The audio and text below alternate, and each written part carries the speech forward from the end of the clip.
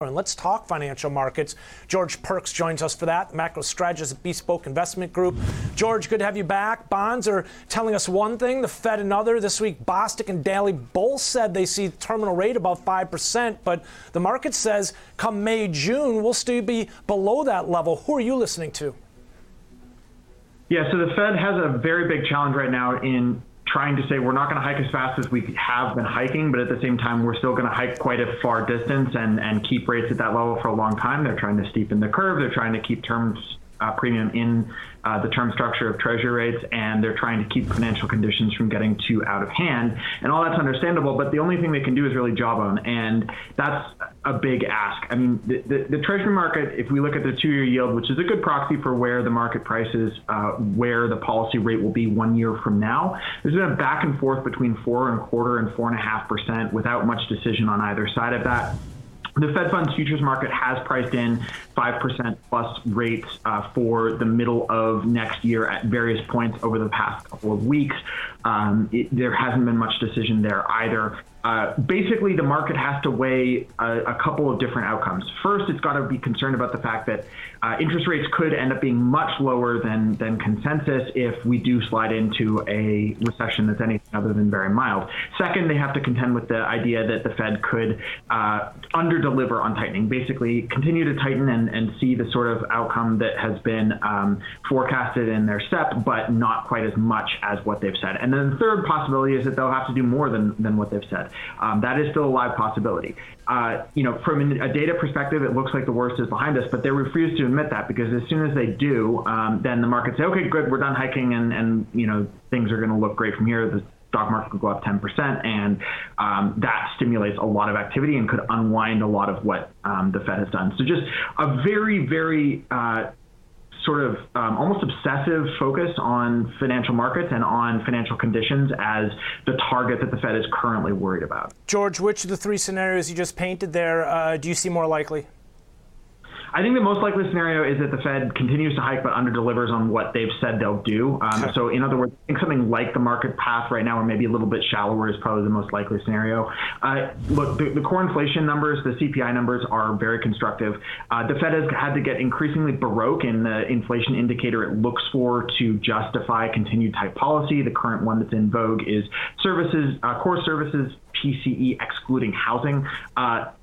This is obviously a pretty narrow slice of the inflation data, and it's just about the only thing you can find that isn't in rapid improvement. We're seeing very aggressive goods deflation, headline commodity prices, used auto prices, durable goods prices, ex autos, services prices as measured in the CPI are broadly in much better shape than they were 6 months ago. So you're seeing this just broad disinflationary and deflationary trend in the data, and the Fed doesn't want to admit that because the last time they forecasted something like that happening, they got burned. So eventually they're going to have to come to terms with the data, and when they do, I think they're going to end up needing to hike less than they've said they will. That said, one thing we know about this Fed is that it's been quite schizophrenic and quite sort of moving quickly from one thing to the next. And the core services PCE ex housing is just the latest and greatest example of that. There has been a myriad set of changes on the type of inflation they're looking at, the sort of incremental data that they're focused on over the past 6 to 9 months. And, one thing I think we can be sure of is that that's going to be how it is. Very temperamental and hard to forecast. George, in terms of tomorrow, the CPI data, many expecting it to continue to show signs of slowing. Are you in that camp? Yeah, so CPI has been much more consistent than PCE in terms of showing that slowing down of core inflation pressure. We're still seeing in some categories lots of demand pressure, but incomes have grown at a much slower pace in recent months, and we've seen so much improvement in supply chains. Everything from the actual realized durable goods prices paid by consumers, the availability of specific industrial commodities, the cost of transporting things around the world and around the country. I mean, look, that's going to lead to lower prices eventually, and it's doing so. It's starting to do so. So, the worst of inflation is definitely behind us. The question will be, does the disinflationary trends we've seen in the last two CPI reports, which were very significant, do those continue? It's worth keeping in mind that economists are expecting a flat headline CPI reading for the month. So, the expectations here are not for outright deflation, but do suggest that commodity price pressures and price pressures in general have come off quite a lot. So do they continue? And ultimately, I mean, we looked at energy prices in many ways for that, as well as some of these commodities. But to that point, I mean, we heard from Goldman Sachs earlier in the week. They were talking about how the EU is no longer expected to head into a recession as some of those energy concerns have eased ultimately. I mean, it does seem like worst case scenario is not really playing out here as far as some of those recession concerns. Absolutely. I mean, Europe is a pretty straightforward story. We and they have gotten very lucky in terms of the weather in Europe this winter. So everyone understood last year that if we had a cold winter, things were going to get really, really bad. We have had a very warm winter in Europe, and we've had a windy winter as well. So there hasn't been as much pressure on natural gas markets as the supplier of last resort for European heating and electricity generation. So that's really good news. But just keep in mind that economic forecasting can be difficult because you're often forecasting variables that have nothing to do with economics. The weather is completely divorced. Obviously, we live in a warming climate, and that long-term trend is a factor. Weather volatility is rising, and those are somewhat forecastable. But forecasting the weather from one winter to the next is just about impossible, especially for people that are used to looking at other variables in their models. And so, economic policymakers in Europe and around the world have gotten very, very lucky with this warm European winter. I don't think we can expect it to repeat next year necessarily, but hopefully by that point, more U.S. natural gas supply for LNG markets will be online, and there will be just generally looser conditions overall.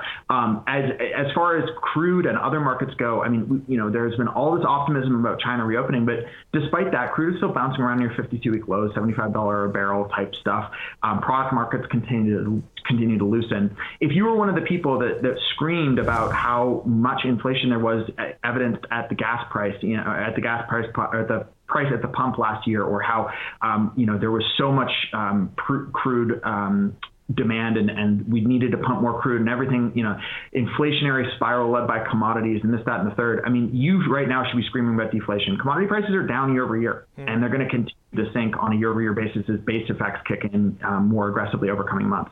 So, I personally don't think that we're in a fully deflationary environment, but if your model is commodity prices, you should be screaming deflation right now. And as you say that, I'm looking at this EIA short-term outlook that they posted, or EIA, I'm sorry, and they said basically they expect U.S. natural gas production to hit record highs in 2023 and 2024. So ultimately, they say leading to lower domestic prices. Let's circle back here for a second. In terms of that U.S. dollar, I started off the segment talking about the declines we saw off the highs from last year, those multi-decade highs, 115, 114 down to 104 here, 103 area. I mean, kind of tying back to what you were just talking about, we've seen the euro firm up significantly as some of those concerns have eased. The British pound, I mean, they've recovered from the deep, dark depths, and the Japanese yen as well. I mean, these are other foreign currencies that when you see that big move up there, it explains some of the momentum we've seen to the downside in the dollar, and also can explain what I was talking about as I brought you in, that disconnect between rates, right? Because 10-year yields haven't come off. They're holding above those August lows, but the dollar took out the August lows from this summer already.